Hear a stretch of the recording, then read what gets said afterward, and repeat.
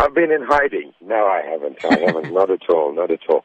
I kind of changed the focus of what I was doing. I made 5 albums and did the tours and all that kind of thing, and then decided to take a break. And I started a production company a few years ago. We were nurturing new talent and that sort of thing, so I got into that. And then, on the live side, I've been gigging at corporate events every now and then, and I've been involved with some world music projects, which is also a passion of mine at the minute.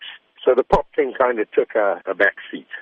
Looking to the future now, are you planning to release any tracks soon? Well, I hope so, and I'll never say never, but I've been scoring some stuff for documentaries and for film and that kind of thing.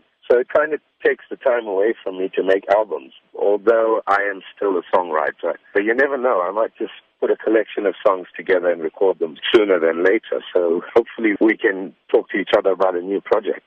So this Human Rights Month, as an artist and especially a South African artist, how does it feel for you to have this freedom to actually compose your own music, work with artists and build the South African music brand? There's absolutely no doubt of its importance. We've spent many years trying to develop that for South African artists.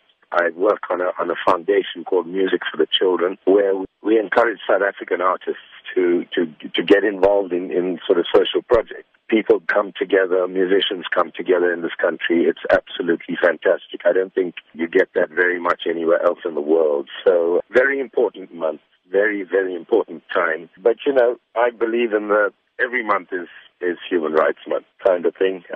We got to keep working at it and keep giving the time.